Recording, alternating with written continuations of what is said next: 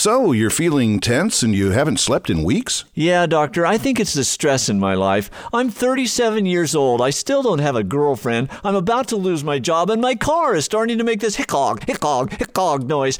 I feel like my life is out of control. I don't know what to do. Well, there are two options. One is pills and sticking you with needles. Acupuncture? No, just pills and sticking you with needles. Will that help? For the problems you're dealing with?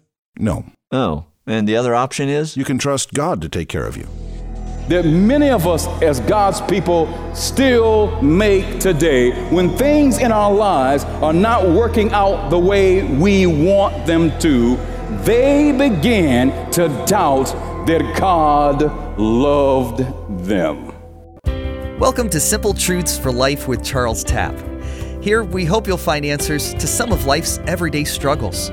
You can learn more by visiting simpletruthsforlife.org. Depending on your circumstances, it can be easy to wonder whether God has your best interests in mind. But Charles Tapp asks, who holds the reins to your heart? Where do you put your trust? Today, he continues his series Back to the Bible as he clears up some misconceptions behind the ancient text of a little-known prophet named Malachi that God wants all of you. In his message, The Lord of the Reins. Today we begin part 4 of our series that we've titled Back to the Bible. And our purpose for going back to the Bible and looking at some of these stories in the Old and New Testament that are familiar to some of us and not so familiar to others is that our goal is that as we are drawn back to the Bible, we pray that our hearts will be drawn back to God. Who says amen? Isn't that why we go to the book in the first place? Or shouldn't that be the reason why we go to God's Word? Not just to get a bunch of information or just to hear about some good stories, but our purpose for being drawn to this book is in the hopes that our hearts will be drawn back and closer in relationship with God. That's why it's the greatest book that's ever been written. That's why it's always on the New York Times top 10 bestsellers list, because this is a book that has the power to change and transform lives. And if you don't know that, it means you've never read it. In case you've missed part of our series, we began part 1 with a message titled Dead Man Walking, as we looked at the life of Enoch. And we discovered that the Bible says that Enoch walked with God, and God just snatched him from the earth, and he was no more, for God took him. And as we looked at Enoch's walk, we discovered that he was taken by God not because he had a perfect walk with God or walk of perfection, but we discovered that the reason why God took Enoch was because Enoch had a perfect walk of faith. And isn't that what you want? Isn't that what I want? A perfect walk of faith. It is the story of righteousness by faith. In part 2 of our series, Back to the Bible, we looked at a message called Barren but Blessed. And we looked at the mother of Samuel. We looked at the life of Hannah. And we discovered from looking at her life that grace is not just that thing that God has provided so that you and I can experience salvation, dear friends. But grace is whenever we have God's divine hand of intervention in our lives. And God is willing to touch those barren places of our lives, those places that are lifeless, those places that are fruitless, those places that are bearing no fruit, and He is willing to touch them and bring them back to life. Then we looked at part 3 of our message, Out of Egypt. And we looked at the journey of the Israelites as they were coming out of Egyptian captivity, making their trek through the wilderness into the promised land. And one of the most important lessons we learned from that part 3 Back to the Bible series is that God does not want us to compare our circumstances where we are to what we left behind to serve Him, but rather He wants us to compare our circumstances where we are to what He has in store for each and every one of us if we will only remain faithful to Him. And that's what it's all about. It's remaining faithful to God. And today we look at part 4 of our series, back to the Bible that I've titled The Lord of the Reigns. And we're going to take a look at a very small book in the Old Testament. As a matter of fact, it happens to be the last book of the Old Testament. It only has 4 chapters, and it is the book of Malachi. And the key verse, the key passage to Malachi is found in Malachi chapter 3, verses 8 to verse 10. And as we look at Malachi, we're not looking at really a person today. We're not even focusing primarily on a people, but rather I want us to focus on the practice of God's people. Will a man rob God? Yet you have robbed me. But you say, in what way have we robbed you? In tithes and offerings. You are cursed with a curse, for you have robbed me, even this whole nation. Bring all the tithes into the storehouse, that there may be food in my house, and try me now in this, says the Lord of hosts, if I will not open for you the windows of heaven and pour out for you such a blessing that there will not be room enough to receive it. And already some of us have gotten uncomfortable. This is an interesting book because when you read this book in its context, you discover that it is a conversation that God is having with himself, that God makes claims about himself and then responds in behalf of the people as if they were speaking to him. This is one of the most abused passages, in my opinion, in all of Scripture, because many people read this and they see it as a formula for financial prosperity. Others look at that and they see it as one of the most severest practices of legalistic Christianity. But if you read the entire book of Malachi, from the 1st chapter to the 4th chapter, you will never see this passage of Malachi 3, 8 to 10 the same way ever again. So let's take a look at this book of Malachi. The name itself means messenger. And Malachi is bringing a message to God's people, a people that had been in captivity for some 70 years in Babylon. And now they have finally gotten their freedom and returned home. And Malachi comes on the scene after God's people have returned for some 100 years. So they've been back home just long enough to reestablish themselves. They've been back home long enough to rebuild the temple so they can resume their worship of the one true God. They've been back just long enough so that they can resurrect all their dreams as well as their hopes. Why? Because they're back home now. But as many of us know, returning home is not always what it's cracked up to be. For things are always supposed to be better where? At home. But you see, God's people, they were looking for the blessing that they expected to receive once they were out of captivity and now had returned home.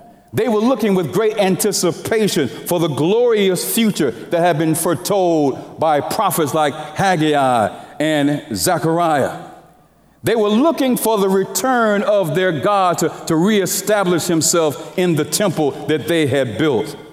And because these things were not working out the way they wanted or anticipated or expected, especially within the time frame that they desired, they made the mistake that many of us as God's people still make today. When things in our lives are not working out the way we want them to, they began to doubt that God loved them. Does that sound familiar? See, there's a danger in doubting that God loves you, because that's the beginning of what will give birth ultimately to unbelief and disobedience. And the enemy wants you and I to get to the point where we feel that God doesn't care about us anymore, that somehow God has turned his back on us, or that God has neglected us. And once he's done that, the enemy has us right where he wants us. It's the same strategy that he used with Jesus in the wilderness temptation. He went to him and he said, "If you are the Son of God." Well, what do you mean, if I am? You just heard at my baptism, my Father from heaven said, "And this is my beloved Son." Ellen White said in the book Desire of Ages, under this chapter of Christ's baptism, that the enemy's goal was to instill doubt within the heart of Jesus that he was who God said he was. And that's the trick that the enemy wants to plant in our minds today. He wants you and he wants me to doubt that we are who God says we are. So when we look at the barometer of our lives and our circumstances are not going the way we want them to, we begin to think that God doesn't care. Have you been there?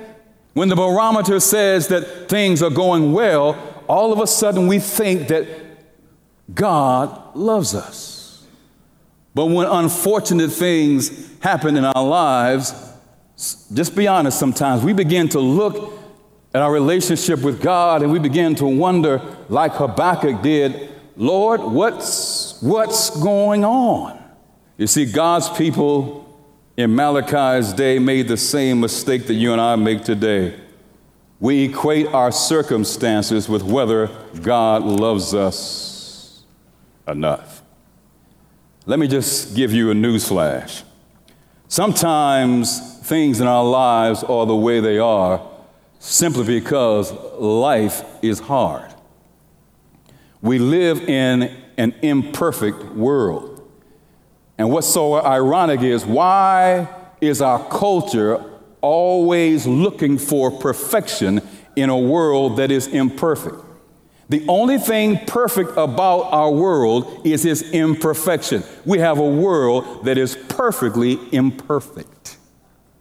And you will never get perfection out of something that is perfectly imperfect. So we began to look at God and blame God. But when we do that, it takes the focus off of us. And if we're really going to be honest with ourselves today, folks, many of the challenges that we are experiencing currently in our lives, you and I had a hand in putting that together. Whether because of things we did not do or things we should have done, but you and I contribute to the circumstances many times that we're experiencing in our lives. And this is where Malachi comes in, because he's got the difficult, unwelcome task to tell God's people, listen, it's not that God doesn't love you. That's not why you are in the circumstances that you're in. But the reason why you are where you are is because of your blatant disobedience to God and his word. You know, it's not fun being a preacher sometimes.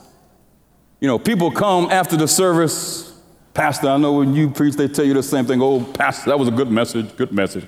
What are you really saying? There's sometimes when a preacher stands up and preach that he may have to have a car waiting for him to leave. And I'm sure that must have been how Malachi felt.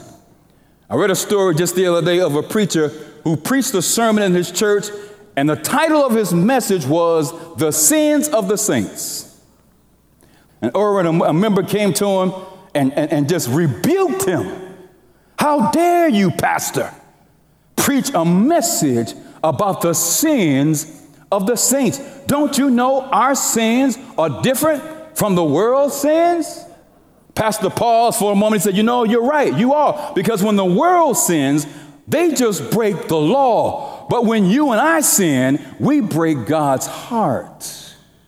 And that's what Malachi had to go tell the people that had been enslaved for some 70 years and now had returned home. Listen, your situation, your conditions are the way they are. Not because God doesn't love you, because God loves you. But you are where you are because of your willful disobedience to him.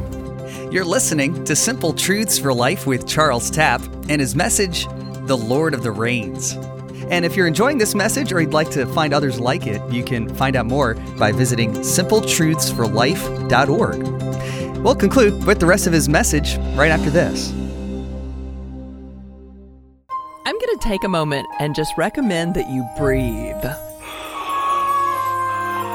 Now, there are all kinds of breathing techniques that you can use. One is count to 10, breathing in, count to 10, breathing out, kind of hold it in the middle, breathing in His grace and breathing out His praise. Whatever you choose, breath is really important. And this time of year, you may have a cold or you may have the flu and it's restricting your breathing, so you know just how important that is.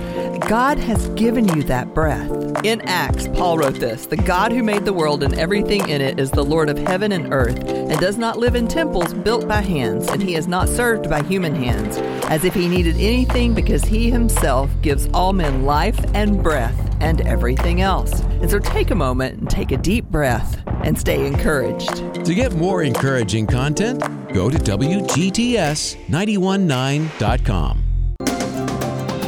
This is Simple Truths for Life. And depending on your circumstances, it can be easy to wonder whether God has your back. This week, Charles Tapp concludes his series, Back to the Bible, and asks, who holds the reins to your heart? With his message, The Lord of the Reigns. Malachi makes it clear all throughout this book that it's not God's love for His people that's on trial here. What's really on trial today, friends, is our love for God. God says, I'm clear about one thing. I love you with an everlasting love. But the real issue that I want you to confront with today is this: do you really love me? Look at Malachi chapter 1, verses 6 and verse 7. A son honors his father, and a servant his what? His master. If then I am the Father, God is saying to His people, where is my honor? And if I am a master, where is my reverence? Says the Lord of hosts. To you priests who despise my name, yet you say, in what way have we despised your name? You offered defiled food on my altar. But say, in what way have we defiled you? By saying the table of the Lord is what? Contemptible. One of the most heart-wrenching things for any parent to endure is to experience the attitude of an ungrateful, irreverent, unappreciative child. That parent has demonstrated love in every way for that child, but that child does not appreciate what that parent has done. Does anybody know what I'm talking about? There was a song that came out in the 60s by a country songwriter by the name of Harlan Howard, No Charge. How many of you are familiar with that song, No Charge? The song starts like this. A little boy sees his mom in the kitchen, and he comes to her and presents her an itemized list of all the things he has done and the accompanying charges beside it. For cleaning my room, $2. For taking out the trash, $5. For washing the dishes, $3. And the list goes on, and he gives it to her, and she looks at it, and she sees the grand total at the bottom. So in her wisdom, she pulls out a piece of paper and a pen and writes her own itemized list. For the 9 months I carried you. All the parents are going, amen, Pastor. For the 9 months I carried you, no charge. For all the late nights I stayed up with you, wiping your runny nose when you were sick, no charge. And let's take it even further. For all the money and fees for academy and church school for the last 20 some odd years, no charge. God was saying, listen, for the time I kept you while you were enslaved and protected you, no charge. When I finally opened up the gates and allowed you to be free and make your way back home, no charge. For the time I helped you rebuild the temple when everybody said it couldn't be done, no charge. How dare you stake the claim that I don't love you? But yet we do that same thing today. When things are not going the way we want, we say, God, it's because you don't love us. And God says, how dare you make that claim? I sent my son to be nailed to a cruel, rugged cross, no charge. God says to the people in Malachi's day, and he's saying to the people of today that many of us are in the condition we're in not because God doesn't love us or because God doesn't care, but in spite of that, we're here because of our own decisions. But in spite of that, God says, I still love you. Malachi makes his own list of the sins, of the acts of disobedience. He says, listen, when you go to the altar and you make your sacrifice, you bring lame, blind, crippled sacrifices to God, something that even your own governor wouldn't accept. In other words, what you're returning to me is not what I asked you to bring me. And God is very particular when he asks us to do something. If God says 1, 2 doesn't do. If God says 7, then 6 won't do. Look at, as we continue in Malachi chapter 3, look at verses 6 and verse 7. Look at this. For I am the Lord, I do not change. Therefore you are not consumed, O sons of Jacob. Just stay right there. Just leave that right there. Because we just want to get to the other verses. God says, listen, you don't think I love you? The reason why you're not consumed yet in your sins is because I love you. You know, I'm all for Jesus returning soon, but many of us who are asking for Christ to return, you better hold off a little bit because you're not ready for him to return. God says, I love you. That's why you're not consumed. How dare you make the claim that I don't love you because things are not going the way you want in your life? The mere fact that you're able to still breathe is because I love you. You see, we have taken God for granted and we have downsized God. We're not consumed because God has not changed. He is still the God that despite our disobedience is working hard to save us, even though he already knows who's going to be lost and who's going to be saved. Verse 7, yet from the days of your fathers, you have gone away from my ordinances and have not kept them. Return to me and I will return to you, says the Lord of hosts. But you said, this is God again speaking in behalf of his own people. He's answering his own claim. In what way shall we return? Return to me, and I return to you. God is saying, listen, I want you to demonstrate to me just how much you love me by returning to me your willful act of obedience. And God says, the first thing I want you to do is to be honest with me. That's where Malachi 3, 8-10 comes in. Will a man rob God? But how have we robbed you, Lord? In tithes and offerings. The issue, God says, is not me loving you. You don't really love me. Because if you did, you would do what I ask you to do. This is the same God who says that if we're not faithful in little things, how can we be faithful in great things? We see the tithe as this big thing, and it is in many ways, but God says, in the whole scheme of things, there's a whole lot more weightier, so I'm going to give you something easy to start with. Stop robbing me. Start being honest with me. and start returning a faithful tithe and offering, because stewardship, dear friends, is just the beginning of our obedience and not the end. The purpose of our tithes and offerings serves to support the ministry. That's all well and good.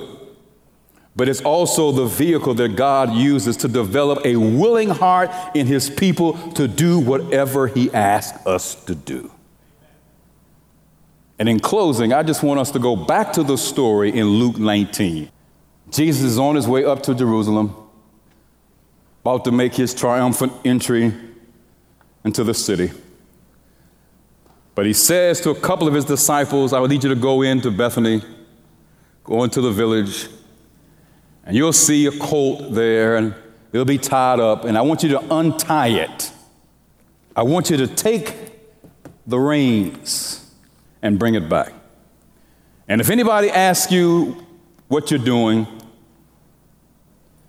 just tell them the Lord needs this. Let's take a look at verses 32 and 34. So those who were sent went their way and found it just as he had said to them. But as they were loosing the colt, as they were untying the reins, the owners of it said to them, why are you loosing the colt? And they said, the Lord has need of him. And as you know, he gave them the colt. Now, all kinds of questions pop into my head whenever I read that story. First of all, why did he so willingly give it up? Did Jesus have some secret rendezvous and already prearranged this or something? Did he make a reservation for the colt like we do a rental car? I don't know. I doubt it. Maybe it was just another miracle in the life of Christ so that he could show them that he truly was who he said and claimed to be. I'm not sure. But if you read verse 34 in the original, in the Greek, it makes things a whole lot clearer. This is how it reads. If anyone asks you, you are to say, its Lord is in need of it. Did you get the difference? Not the Lord needs it, but its Lord is in need of it. In other words, they were saying to him, Jesus is in need of his colt. You've just been a steward of it. It's time for you to let go of the reins and let him have it. But here's the thing. Many of us, in the reins of our hearts, God is not the Lord. So when God asks for his time, we hold on to the reins. When God asks us for his treasure, we hold on to the reins. When God says, I need you to use the talent that's mine, that I've loaned you to build up the kingdom, we hold on to the reins because we think we're the Lord of the reins. And the only reason we're not consumed is because God loves us. So don't tell me God doesn't love you, God doesn't love me. So who's the Lord of your reins today? Whoever holds the reins is in control. And the reason that man gave up that coat, I believe, because he realized it wasn't his. And the Lord was the rein, held the reins to his heart. You've been listening to Simple Truths for Life with Charles Tapp and his message, The Lord of the Reins. And if you want to listen again or share it with someone, you can find these messages on platforms like Apple Podcasts and now also on Spotify. Or visit us online at simpletruthsforlife.org.